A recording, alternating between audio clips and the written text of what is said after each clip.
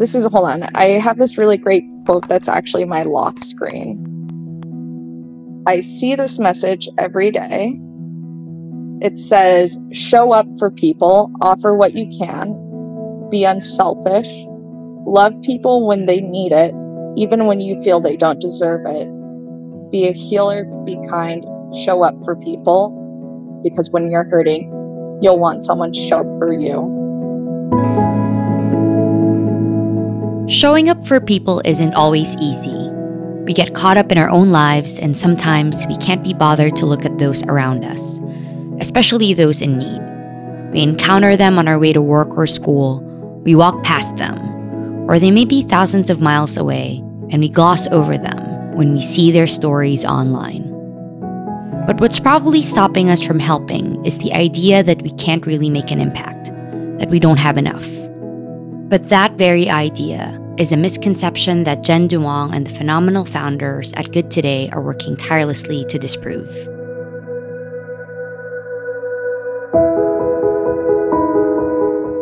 This is the story of Jen Duong, immersive director and producer, and the head of content at Good Today.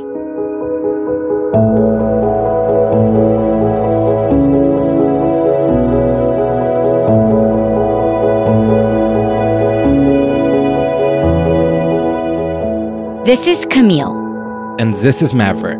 And this is Sincerely Human, a podcast that tells stories of kindness in action. From the lens of today's most inspiring humans.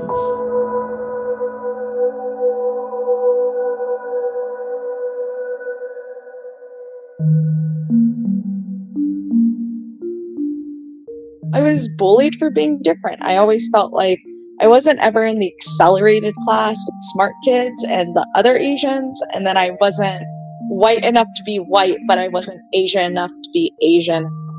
Jen is a first-generation Asian American. She grew up in Albuquerque in New Mexico.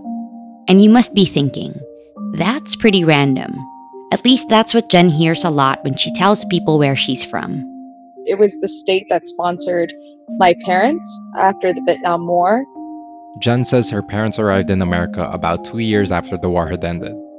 Even looking back now, I'm still at the point where I've spent majority of my life in New Mexico. Growing up there, it was just, I wish I had better words to describe it. Like, it was beautiful. I just remember, like, we had these outrageously gorgeous sunsets, but it was very much a small town feel in a city. I felt like everyone knew everyone, and even today when I bump into the very few people that also grew up in New Mexico, it's like they'll say where they went to high school, and I'm like, I know exactly where that is, and all the restaurants, like it's just one of those really small towns. But in spite of Jen's affinity for her hometown, at some point, she caught herself in a cultural battle. I look at my childhood and it was like we were very traditional. And now looking back when I was in high school, it's like my mom became more Americanized. My half siblings don't speak Vietnamese. Vietnamese was my first language. And that's like the foundation of my childhood. And then honestly, in middle school, somewhere along the way, I really fell in love with the idea of acting. I remember I was way too young to be watching this show, but I was watching Grey's Anatomy with my mom, and that would be like our thing on Wednesday night. You all right, Dr. Gray? Yeah, Dr. Bailey. Hi, You look beautiful, but you don't look off. I'm gonna throw up. And I was like an 8 or 9-year-old that really had no idea what was happening in the show, except I remember seeing Sandra Oh. And I thought, wow, she is so cool. What are you doing now? Are we still doing the thing where I have to tell you every little move? Never gets old. I am isolating the appendix. Grey's Anatomy made Jen think she wanted to be a heart surgeon. But then she quickly realized that it wasn't going to work out because she wasn't really good at science. And so I was like, I'll be an actor. And that whole mindset actually is what really paved a huge part of the beginnings of my career, because when I moved to California right before high school, I went into high school going, I want to do theater arts, I want to act, and all of that. And I was pretty gung-ho on acting until my sophomore year. And I just realized, I'm like, I understand this, I studied a couple of different methods of acting. I was trying to go to summer camps about acting, but it was a really heartbreaking realization to realize I will never be as good as I need to be at this to make a career out of it. Jen says it was an earth-shattering realization she had as an angsty teenager. But I talked with my drama teacher, who today is actually a very close friend of mine and who growing up was a huge mentor for me. And he kind of pointed out, like, in class, I would always give really great notes. And I had a great eye when it came to looking at the holistic accumulation of a performance in terms of like set design, lighting, bringing the actors together and finding levels in a scene. And he was the one who kind of planted the seed of like, you should look into becoming a director. And so she started paying a little bit more attention to visual arts. When we would have our all-school big performances, I started wanting to like capture moments, and I would see how like some of the parents would film the show, and I'd be like, I could do a better job. And so I started borrowing cameras from our media department and filming the show and taking photos and then selling those back to the parents. And I also was designing sweatshirts on the side, and all of that combined, I raised enough money to buy my own camera, which was really great. When Jen got her camera, she started researching how to use it online. She pulled her friends from the drama department, and with her first camera, she made her own film. Needless to say, I wanted to become a filmmaker. And when I applied to colleges, I applied under the film schools, and I actually was committed to Tisch for film and television production. Tisch School of Arts is New York University's performing, cinematic, and media arts school.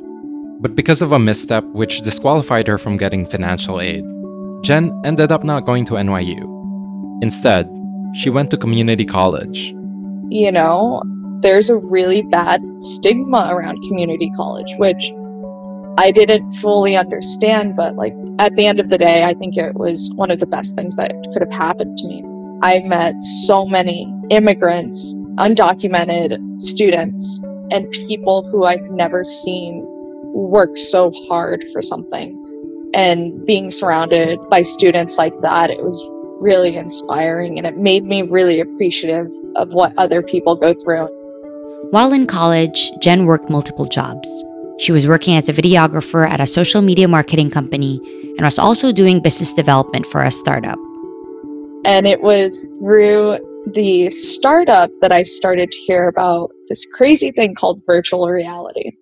And me, again, being really young and naive and pretentious and closed-minded, was like, virtual reality sounds dumb. Who's going to put on a headset to watch an experience? Filmmaking is the medium. Television's the medium. This is stupid. But when she caught the news of Facebook acquiring Oculus, an American tech company, for $2 billion, she started looking into it. What we're doing at Oculus is trying to create the world's best virtual reality headset designed very specifically. Involved in Oculus now because we see an incredible opportunity here for game developers. So I recently had a chance in person to check out the Oculus headset, and needless to say, I'm a believer. I've looked at these VR headsets and head-mounted displays, and this is the first one that I've seen that I was truly impressed with.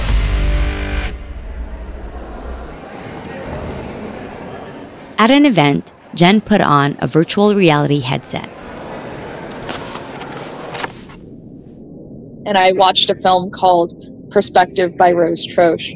And it's a date rape film. So it's about date rape, but told from the male perspective and the female perspective. And the experience itself was so visceral that I remember like tearing up, and I was like, I get it now. This is it for me. She came to the conclusion that VR could be used as an empathy machine for storytelling. From there, Jen's career took off. She co-founded Women in VR, a community-based group that's all about supporting women and underrepresented groups in tech and media. I actually worked for a production company called Riot, which was acquired by AOL Huffington Post. And through Riot, I met Molly Swinson, and we became dear friends, and she very much took me under her wing. And Molly actually told me about this nonprofit called Good Today that she was working with. And she was like, actually, this could be really interesting for you. We're looking for a head of content. Molly Swenson is an American entrepreneur, musician, and Emmy Award-winning producer. Riot is comprised of filmmakers and journalists and humanitarians and non-traditionalists. We've never been afraid of taking a stance and providing a call to action. And we're not afraid to utilize new technology to tell a better story. The use of new technology to better humanity bleeds into the mission of Good Today. It's a platform that gives anyone in the world a chance to be a philanthropist, with as little as $1/4 a day. When the opportunity presented itself for her to be head of content, it seemed like this would just be perfect combination of all of the things that Jen loves doing. That's Hannah, Jen's girlfriend. She loves creating content.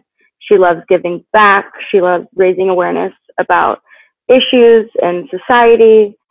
She loves giving, and she's a giver in so many aspects of her life, like whether she's helping her friends move or she, is taking a role at a nonprofit that is revolved around giving back to local communities. As head of content, Jen has been at the forefront of identifying and creating new ways to make an impact.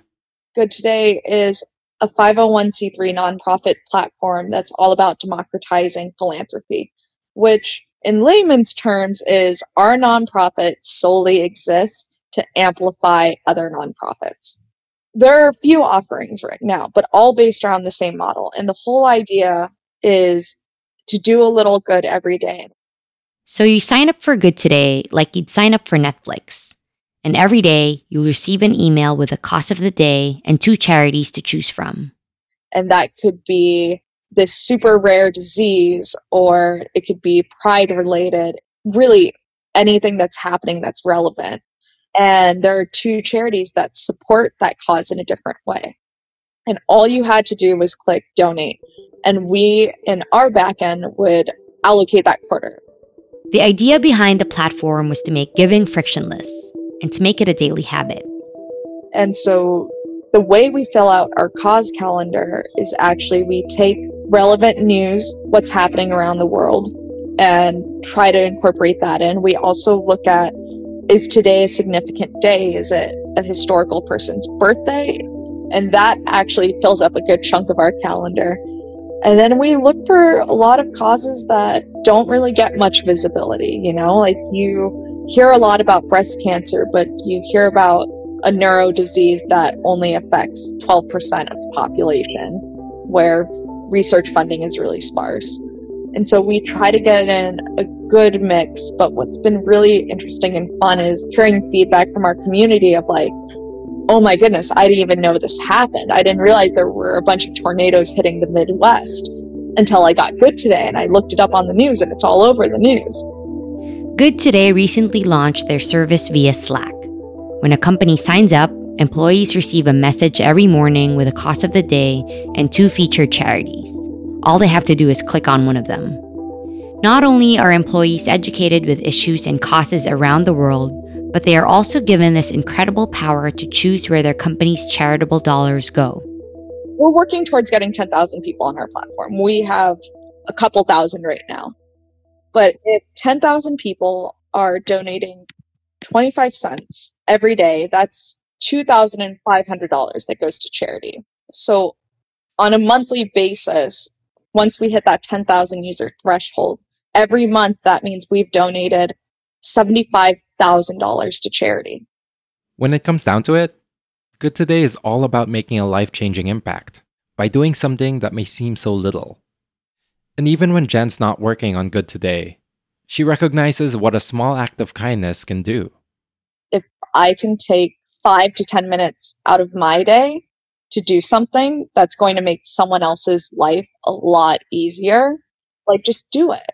I know it sounds really simple, but it's like when I go and visit my mom, she's an hour away from me, but I know it takes me no time to call her and be like, hey, is there anything from the grocery store I can cook for you? That's going to save her 30 minutes of running around with 2 other kids and trying to cook dinner.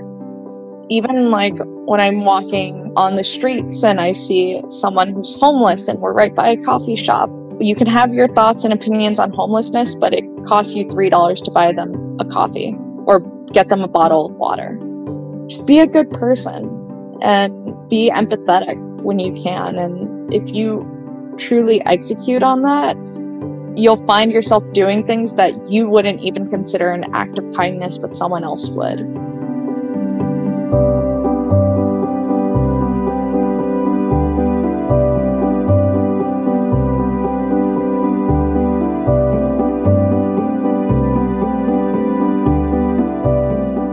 Jen is far from done with helping other people make a difference. Good Today is actually building out texting as a way for subscribers to donate to charity. If you want to learn more about how you can be an everyday philanthropist, starting with $1 a day, please head on over to goodtoday.org. That's it for today's episode. Thank you so much for listening. We'll catch you again next week. Remember, be good to one another.